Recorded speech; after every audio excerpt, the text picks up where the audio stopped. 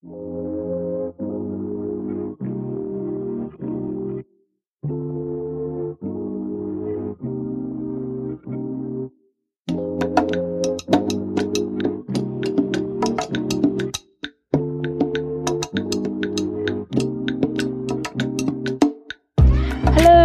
and welcome back to another episode of I Saw You Like This. You are here with Annabelle And Kavita. and today we are talking about capitalism. Money, money, money! Yes. Great song. The thing that we saw this week was a tweet that both of us were like, yes, please, say it louder, say it stronger, retweet. Retweets. Let me read it out to you. I don't mind at all having to pay taxes when the poor can't. What really pisses me off is having to pay taxes when the rich won't. End of quotation. Snap to that person who tweeted it. Truly. How did it resonate with you?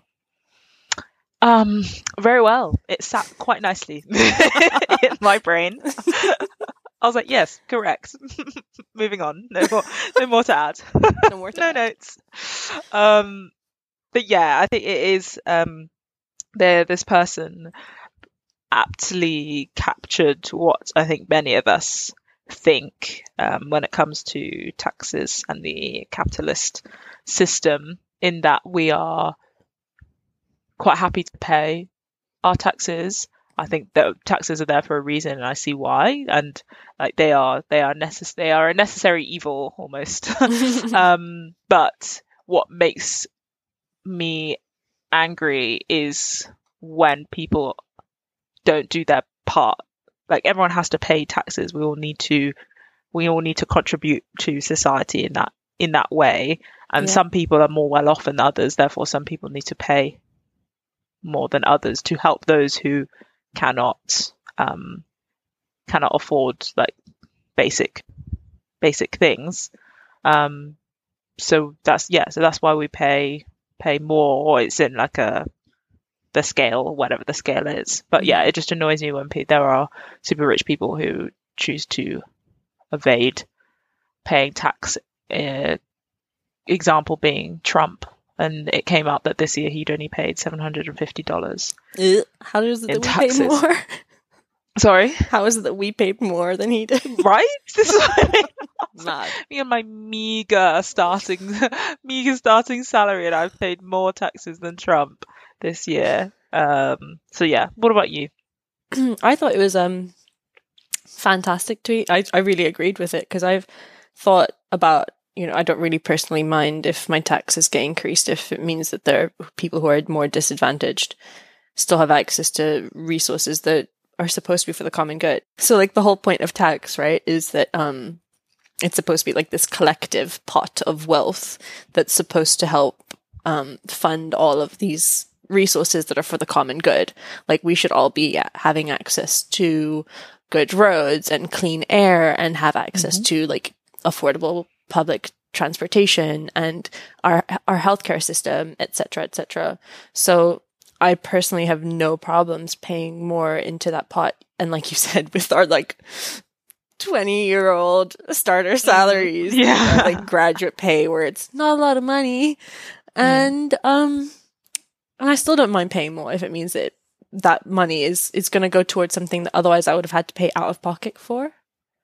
Yes, and you'll end up needing anyway. Like, everyone needs healthcare, everyone needs good roads. That you don't want to be driving around with like potholes and having to like fix your car every day because you've like your tires have burst or whatever. Like, everyone needs the services that we pay the taxes towards.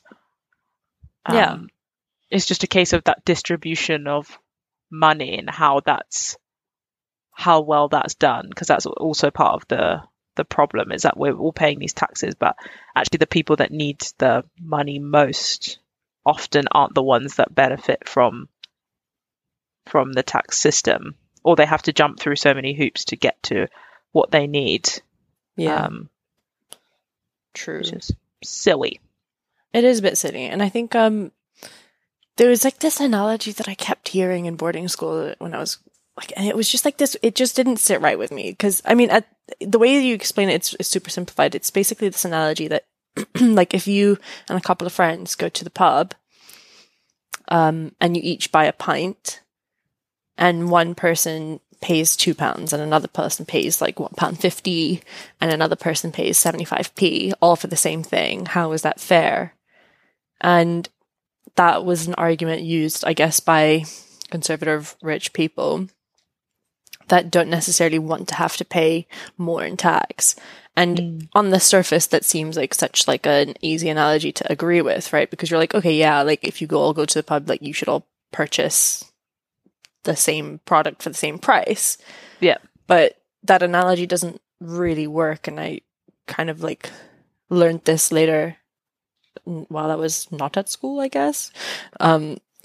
When you realize that actually the people who are earning significantly more often are people who have maybe had head starts in life. They've maybe had generational wealth. They've maybe had high earning jobs because we value work in very different ways. And not all labor is treated the same. And then there are also people that become super rich through exploitation of people in working class communities or in poor countries, or people of color who are stuck in systems where they don't have access to as many resources and opportunities. So the only work that they can afford, that they can have access to, is labor work. So that analogy is really weird to me. And it also connects to a lot of like the capitalist myths that we hear all the time, like, oh, if you work hard you'll be successful, or such a myth. yeah, such a myth. Because not to say that, I don't think it's important to explain, not to say that we're saying success isn't because people haven't worked hard.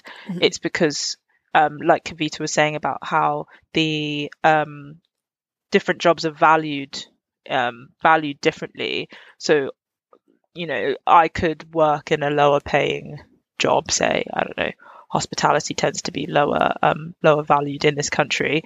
I could work in hospitality, but I could work crazy hours, like really, really long, or have multiple hospitality jobs.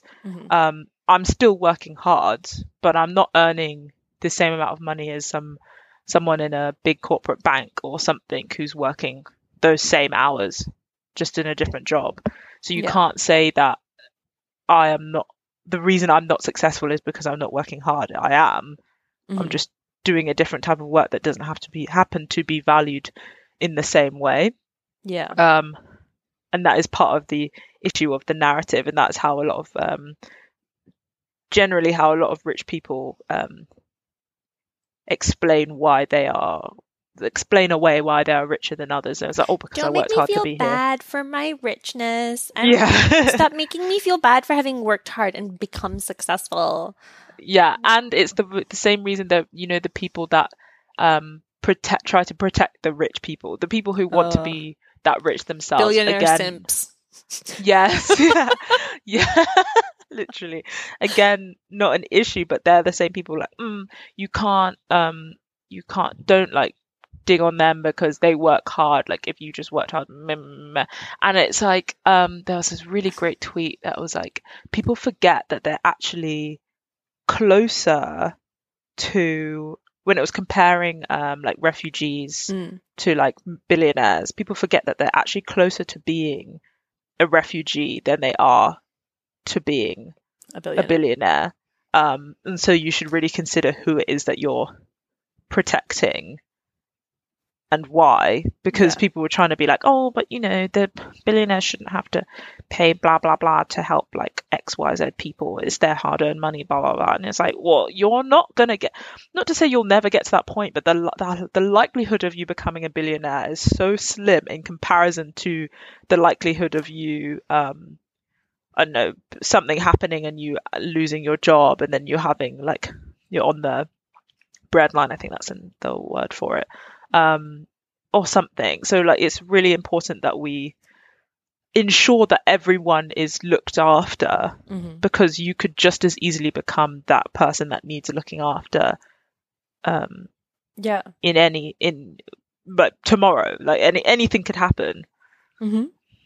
Definitely. And it's really interesting. I think with the pandemic, we've kind of seen who our key workers are and who is really important for our society to function. And it's people who are postmen, people who like post people, people who are like in hospitality, people who are like people that collect our trash. You know, like those are the people that really keep our society going, and we still don't value their work in the same way. And there are societies in which, for example, you can earn a really good living being a waiter. And it's like, why shouldn't you be able to earn a decent living if you're a waiter? It's a hard job. It is hard work. People suck. People suck so much. Like being a barista was hard work. And I've worked in restaurants, and like working in hospitality in general is hard work, and it takes so much energy and patience and time and so many soft skills as well. So it's not a low skilled job either. And okay, like by the way, being a specialty coffee barista is not low skilled at all. Sometimes I really think that I use a lot of like engineering knowledge and theory in coffee extraction, and there is, to be fair, more than I sometimes do in my actual engineering job. Which is hilarious to me. But it just goes to show that there is so much skill that is involved with a lot of these jobs, and we don't value them in the same way. And then that lack of value allows for people who are wealthy to exploit people and to say, you know what, I don't have to pay you a decent living wage. You know, I don't have to pay you whatever.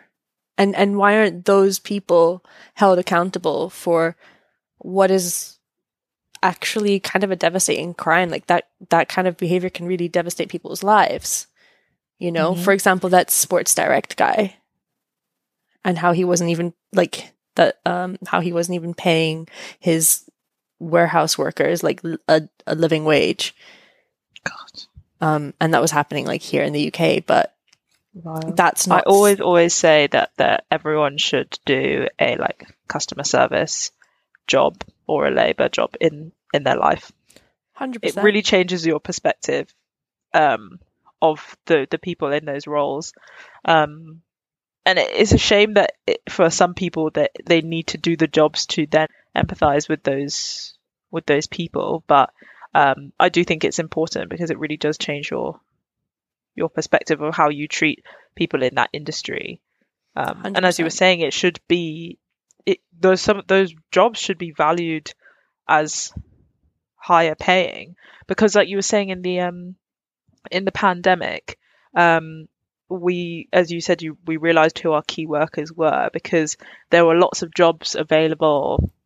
I think it was like fruit picking or something, lots of jobs available for fruit picking, and there were like British people don't usually do those jobs. It's usually immigrants who come to the country. Yeah. But there were loads of roles available because of the pandemic. People weren't coming in, or they'd gone home, or whatever.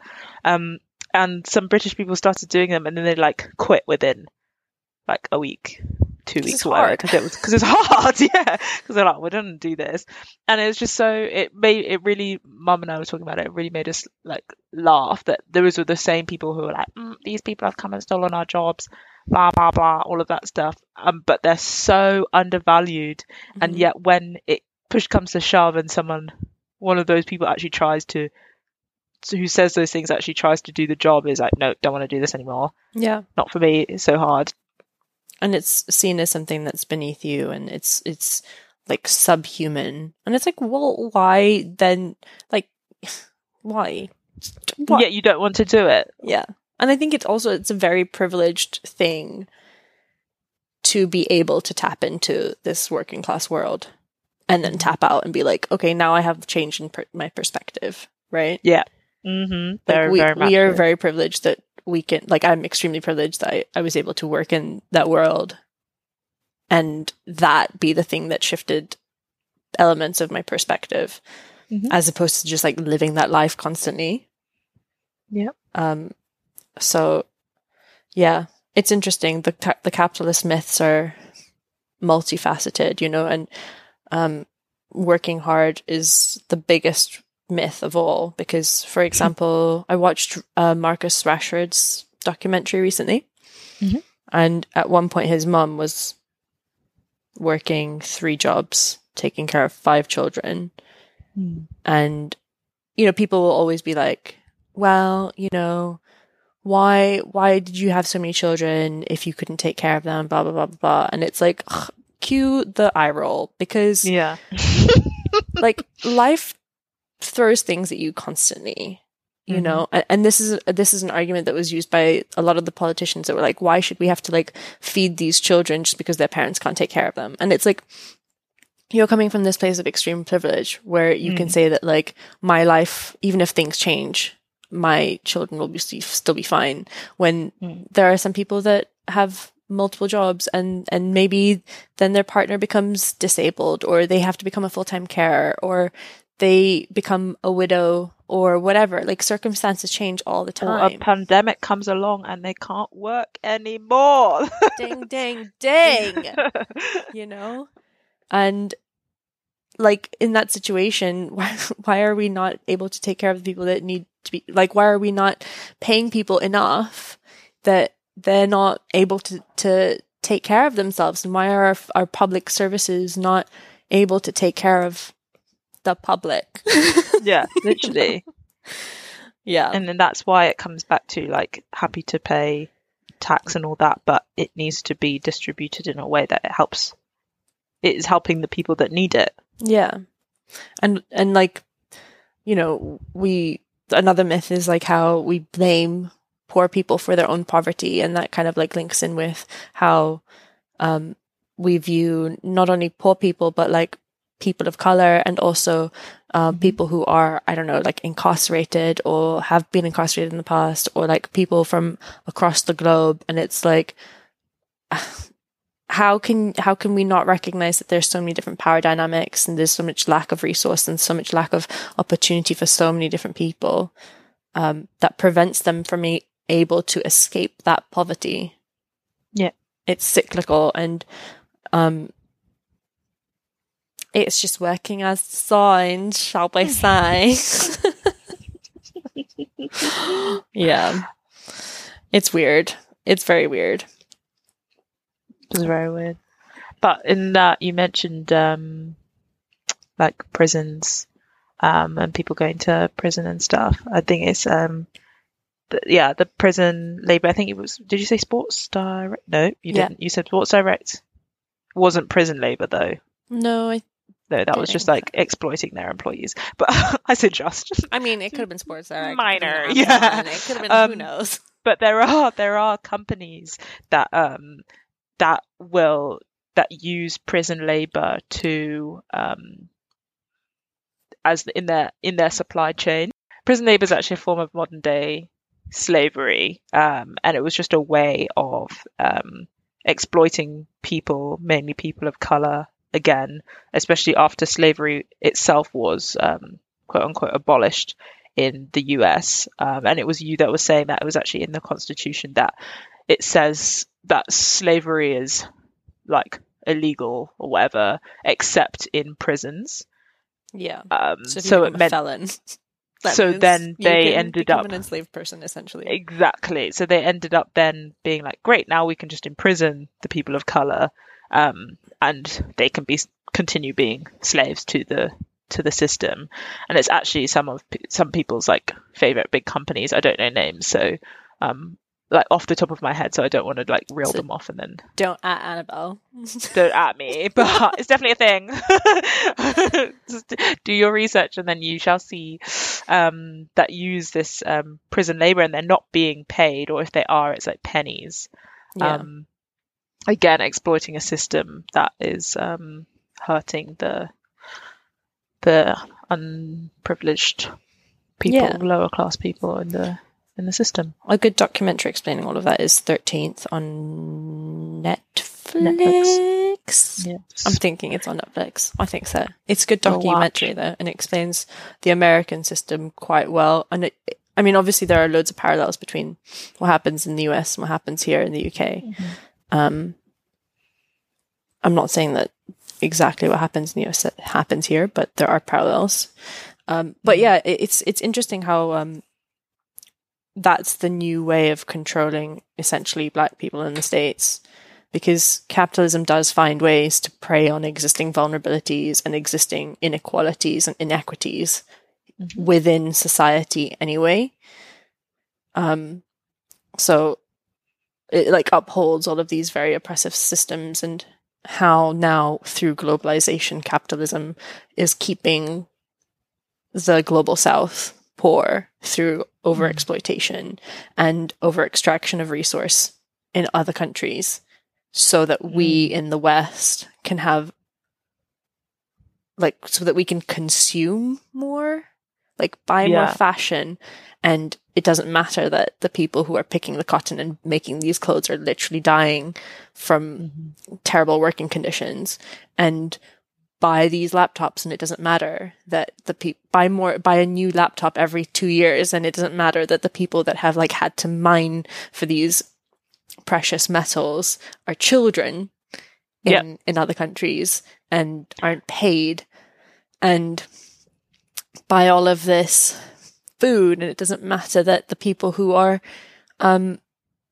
eat as many avocados as you want. It doesn't matter that there's rivalry between farmers in Peru, and they're actually murdering each other so that they have opportunity to sell to Western buyers. And I think it's so easy to forget, how you said about the exploiting resources from other countries. That's another thing, another capitalist myth that people love to spew, which is but these poorer countries, again, you should help yourself, they should help themselves, it's their fault that they're poor, blah blah blah. But it's our countries that are Western countries that are taking the resources from forcefully those countries. Yeah, exactly, that's why I said taking, not being gifted. Forcefully. But it's not through trade or anything, it's through force. No, forcefully taking the resources from these countries, which means that they don't have the resources for themselves, and that's why they're not doing as well. And that is why the Western countries are doing better, which is what people forget. We don't have the resources in our country, so we're taking them from other places. If we didn't take from other places, we'd not be doing well at all. Yeah, what is this little island going to be able to grow? Absolutely nothing. What do we have? Potatoes. And wheat. Corn. No, do we even have corn? We have leeks. Strawberries sometimes. For 2 weeks we have strawberries. So we'd be starving for most of the year. Yeah, and exactly. It's so easy to forget that there's another human being that picked and packed that strawberry that you then eat, right? We find so many ways to dissociate the human attached to who made our clothes, the human attached to who picked our food, the human attached to everything. But there is another human being at the other end of that, and it is more than likely that they are being exploited. And that kind of ties in again to that's how close we all are to being refugees compared to how we are close to being billionaires. We are so it's a very fine line that we are treading. And I think also with all of this over extraction and over consumption, we also have to recognize how capitalism can kind of has been fueling massively the climate crisis. We have, and with our consumption, it's all very linear. We buy an item, we use it, we discard it. It's out of our minds, out of our thoughts. But that's not really how the world works. Things are cyclical and things move in cycles. And just like we have the 4 seasons, things will end and start up again. And how can we not recognize that at the end of your time using your old smartphone, there's something else happens to it once you get rid of it? Yeah. But people forget, like you said, out of sight, out of mind. They're once it's gone, then it's then it's gone. Oh, once I've recycled my plastic and put it in my recycling box, Job then done. that plastic is, I've done my bit for society and we're saving the world. No. No, absolutely not. And you know, we don't just value items in this sort of like linear usage, then throw it away kind of manner. We also value life and labor in that way. People. Like we it's really sad because now we have this like linear consumption point of view with everything, and including like how we view human labor and animal lives and stuff. And I think a really interesting example is how when the Amazon was on fire 2 years ago, I mean, it was on fire this summer as well, but when there was like a lot of awareness about the Amazon fires, there was like no real support going into like how we would stop it from happening anymore, and how we would prevent it happening again. And there was like no real like resource. No corporations were like, I'm going to pledge X amount of money, blah, blah, blah, blah. But then when the Notre Dame, an empty building, was burnt down, how much money did they raise? Over 600 million euro. Ridiculous. People, and then they didn't even raise money. People willingly donated. Like Apple was like, I'm going to donate, blah, blah, blah. And it's just like, we seriously don't value ecosystems and animal life and human people that like indigenous communities that live in the Amazon. Like, we didn't have a care in the world about them, but for this empty building that nobody died in that fire. No one died. Not a single person. That's another comparison that annoyed me which was Notre Dame versus the Grenfell Tower. Yeah. And how when Grenfell burnt, like lots of people died. Many more people, I'm sure, have respiratory diseases now because of it. And people are still very much displaced from their homes. Like even now, people still haven't been rehoused from that incident. And like they raised some money, but it was like pennies in comparison. And then I think it was like 2 months later, maybe Notre Dame. And also the government were like, we'll see what we can do. And then a couple of months later, Notre Dame burned down, and our government pledged like, I think it was 1 or 2 million to this building, and everyone was like, "Sorry." This was the same prime minister that was like, "There's no magic money tree," right? Yeah, same one. Same one. And we were like, what? So we were like, so your own people died in their homes, and you had no money supposedly to help rehouse them, but suddenly you have money to rebuild Notre Dame, a building that's not even in our country. Have other countries donated to help rebuild Big Ben? No, but Big Ben's been under construction for God knows how long. Yet. Yeah, that's true. That's so funny, actually. Yet now we're suddenly helping all these other countries rebuild their national artifacts. Why? Yeah. I mean, on one hand, you've got this white European building that's like a symbol of Christianity and colonial wealth. And then you've got a building that housed Black and brown immigrants. Yep. And they were deemed, their lives weren't valued in the same way. And so we don't put the right, so it's just this idea that, you know, these are the people this is what's expendable, this is what's discardable, this is what's disposable, and it's human life. Yes. So it's hard, I think. How do you, you know, like we talk about all of this stuff, and it's sad and it's heartbreaking and it's gut-wrenching half of the time.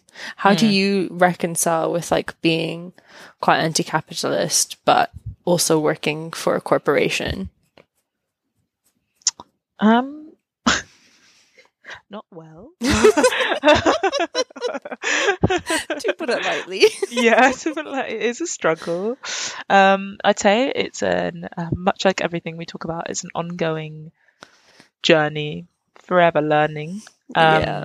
I think most importantly, I ensure that I work for a company that doesn't exploit its workers, whatever level they are, and I believe my company doesn't do that. And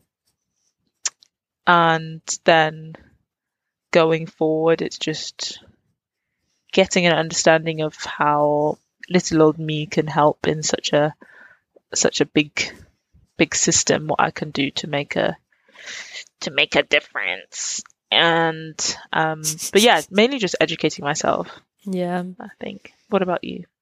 I feel like I'm constantly stuck in this state of like, I hate it here. And trying to make it a little bit better, like you. So like working as an environmental engineer and knowing that I work for a company that doesn't necessarily exploit the people that it directly employs, but it definitely like exploits natural resources. Like there are petrochemicals everywhere, there's fossil fuels everywhere, there's loads and loads of raw materials that are definitely mined from places that are over extracted and over exploited to produce a product that we need. So yeah, in order to for various reasons, like we all need metals, and also aside from that, I know that on the other end, so like not on the procurement end, but on the other end is how many emissions are ruining people's lives in the nearby towns and cities. I think it's really difficult because like I hate that I'm associated with that. Yeah. But at the same time, my job is to try and make those emissions less bad, you know? Less present. And in order for us to like have this gain in a quality of life and have these metals and then hopefully create renewable sources of energy that this metal then actually helps build. It's like this balance that I'm trying to like sit in between. But like you, just trying to like constantly educate because it's hard, I think, being in that space. And also like another element of like working for these corporations is how just trying to get into that space, we're told that you have to have like so many levels of qualification before you're even eligible. And it's like, it's difficult if you're not someone that can afford to put aside 6 months of time to like have work experience without any pay. Yeah. There was I think that whole system just blows my mind because there was a LinkedIn post by like a LinkedIn influencer, I guess. LinkedIn influencers. They're my fave. They always post the wildest things like, I failed, then I failed again, and then I failed 31 times, and on the 32nd time, I still failed, but that was okay because then on the 33rd time, I succeeded, and you can do it too, blah, blah, blah. They are like the personification of capitalism. But anyway, they are the personification of like, work harder and you'll be successful. Yeah, for sure. But this particular one wasn't so bad. But they essentially said like, dear recruiters or dear companies, not everyone can afford to do a 3-month or 6-month unpaid internship. And it was basically this woman she said she had to turn down an internship at a really great company because she got to the end of the application process, like done all the interviews and stuff. And then they told her it was unpaid. Wow. And first of all, what a waste of time. Like, can you believe that they would make someone go through an entire interview process and then be like, FYI, it's unpaid. And second of all, the audacity, like, you want me to work and in most cases produce the same level of work as like, I don't know, a graduate or maybe paid higher. employee. and do it unpaid for 3 months. And it's just, yeah, it just annoys me and it blows my mind because like you were saying, like there are a lot of jobs that are like, you need experience to get this job, but the only way to get experience is to Get that job. get that job. Yeah. And it's an ongoing cycle. And then the places that offer experience often don't want to pay you, and you're like, well, why are you, if you have capacity for more employees, you need to pay them. You can't just offer free labor in this for the sake of experience. It's kind of like how creators are often offered gigs for exposure, quote unquote exposure, and you're like, that's not what I'm here for. I'm here to get paid. Like I need pay to the bills. pay the bills. Yeah, exactly. It's unfortunate because in the same post they were saying that there is a disproportionately high number of people of color in unpaid internships, and a disproportionately low amount of people of color in paid internships. And often it is people who are middle class and do have generational wealth, or have families that can support them through a time where they won't need to be paid, so they can get that experience. But not everyone has that support. Not everyone has that sort of money to live 3 months without getting paid. And often another problem with those unpaid internships is, even if you did think, okay, maybe I can scrape by for 3 months, like work double time, maybe have another job at the same time, there's no guarantee you get a full-time job at the end. Yeah. And then they're just left with their experience and no job. And who's to say that employer isn't just doing that 3-month thing on a rota basis, where they're just essentially having someone do that work for free all the time, like a round robin of the free internships. Yeah.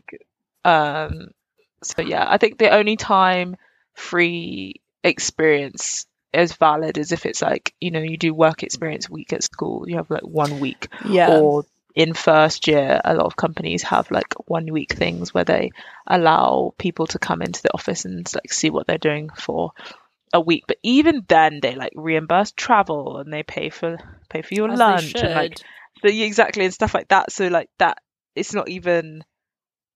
So yeah, even then they're doing better than than people not paying at all. It is crazy how the levels at which it's also getting worse. Like I remember applying for this internship, and it was unpaid, and you had to have a master's degree.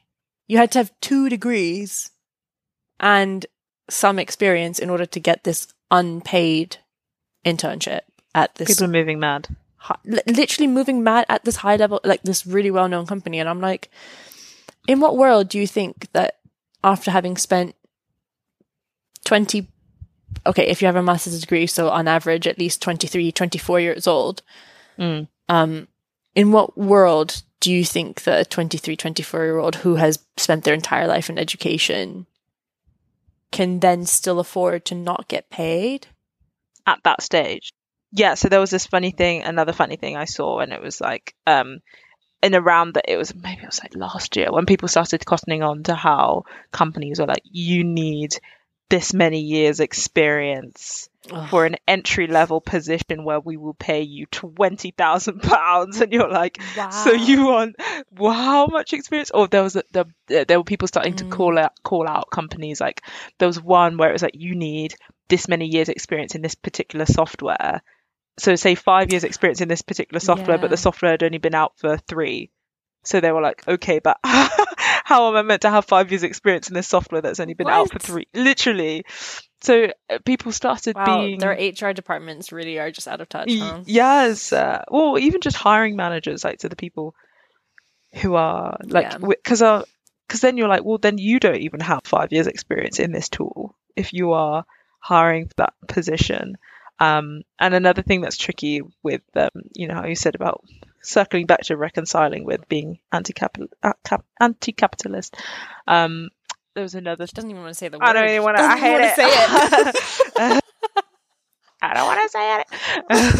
There was another really like quite somber, funny but somber post where it was like, so we get an education, we get a job, we have a holiday 2 weeks a year, we retire, then we die. Yeah. And I was like, oh, okay. Is that what it is? And it was like someone who was just realizing that was what life essentially is. School, work, retire whenever you're able to retire, but the retirement age is being pushed further and further away from us as time goes on, because money is lessening, and then that's it. So it's tricky to be, because we are obviously part of the system, and the system is that you need to work to pay bills, to eat and stuff. But it does. Saying that about some bad companies, there are some great companies that have recently come into the limelight that we wanted to highlight as well. So there was one about a man called Dan Price, who is a great example of being anti-capitalist and providing for his employees. And it was maybe 5 years ago that he did this, but it just came to light recently. But a few years ago, he realized that he was talking to a friend who didn't work for him. He owns a company who didn't work for him.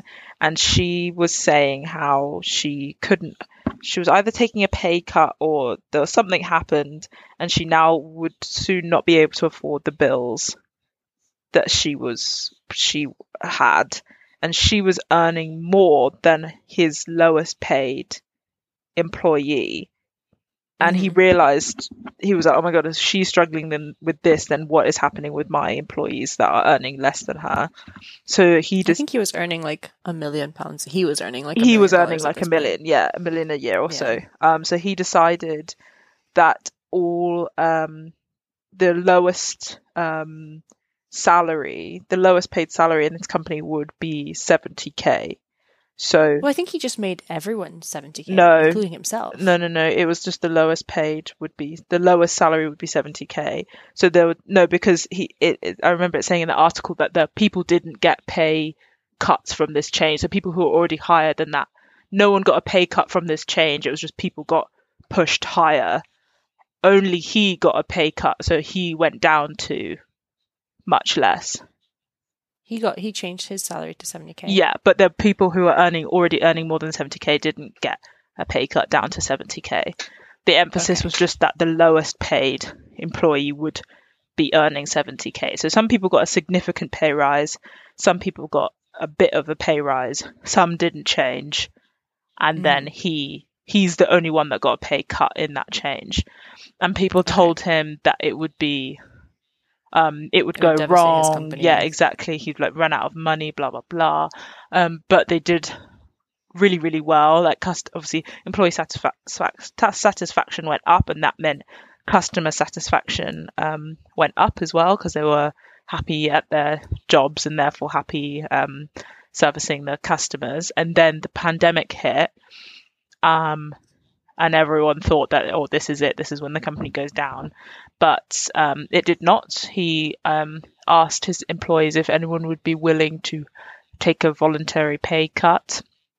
And they had to write down what amount that they would be willing to go down by. And he said some were happy to take a cut of like 50%, which is like amazing. But the max cut that he ended up doing was like 30% or something, including his own.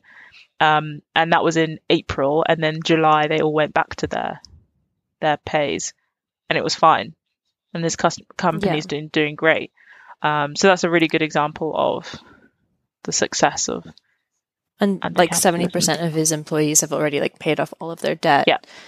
And the amount of like you just said, like quality of life has increased significantly. Yeah. I think a couple of them have like happily like defeated cancer and like still living their best lives and stuff. Yeah. And that is like just a prime example of like how, okay, he doesn't have like a massive company. He's got like 120 employees, Yeah. but it's such a simple way of just being like, how can I have people like even his like warehouse workers were like they're valuable people to the company. They make the system work, and without them, the whole operation would fall apart. How can I be earning so much more than these people that literally make my company, my dream project, work the way I need it to work? They're the reason that this company is functioning, Mm-hmm. or one of the reasons. But yeah, exactly. No, it's really, really good. And I think there's a lot of ways in which we can sort of like undo like internalized capitalism as well, that can lead you to get to these positions where like eventually where you do have like power, you can make decisions that actually impact your employees' lives. Mm-hmm. And like, I guess the start of that is just recognizing that like all labor is valid. Mm-hmm. You know, we can't, just base someone's value and like what their self-worth and how we see personal value, based on their labor as well. We have to see them as full people outside of their earning or saving potential. Yeah. Yeah. It is possible. Oh, and like, I think you posted something recently on your Instagram that was like a really nice way to like tie off the year, that like, especially with a pandemic, like how we have like internalized capitalism where we see like our worth is based on our productivity, and sometimes in a pandemic, like you're not always productive. No, God no. Yeah, the post was like the first page of the post, which is what I shared, was like, it was things you must do before the year ends. And honestly, I spent my anxiety just like skyrocketed, because I was like, why? I was like, what else do I need to do? I'm so tired. And then you click on the post, and it was like the next page was like, nothing. The fuck? I was like, rest. You do not need to do anything. Don't let anyone tell you need to be productive at the end of the year. Like, you are still living through a pandemic. This year has been hard. Like, you need to rest. And that is again part of, like, as you said, and undoing internalized capitalism, like thinking that you have to be productive 24/7 to succeed or to do well, and actually or just be valid. Actually, rest is very much quite an important part of that equation, if not more important than the working itself, so you can refuel. Yep, absolutely. And on that note, goodbye 2020. Yeah. Good riddance. Yes. But yes. Yeah, so true actually. Goodbye 2020. We'll see you guys in 2021. Mad times. Happy New Year. Merry Christmas. Happy New Year. Hope you all are enjoying a good Christmas period, Kwanzaa period. Happy holidays, season's greetings. Happy holibobs. All that. And as Annabelle so rightly said, do nothing. Rest up. And indulge yourself in radical self-care. Thank you so much for listening to another episode of I Saw You Like This. A big thank you to Season for producing all the music on this podcast. That's SEAZN. They are a wonderful sibling duo who are making some pretty sick beats. So check them out if you can. As always, we had a lot of fun recording this, so we hope you enjoyed listening as well. Please give us a follow on our Instagram page. The @ is just I Saw You Liked This. And there you can DM us, let us know what you thought of the episode, and also tell us if there's anything else you'd like us to talk about. But until then, see you next week. Soon. Around.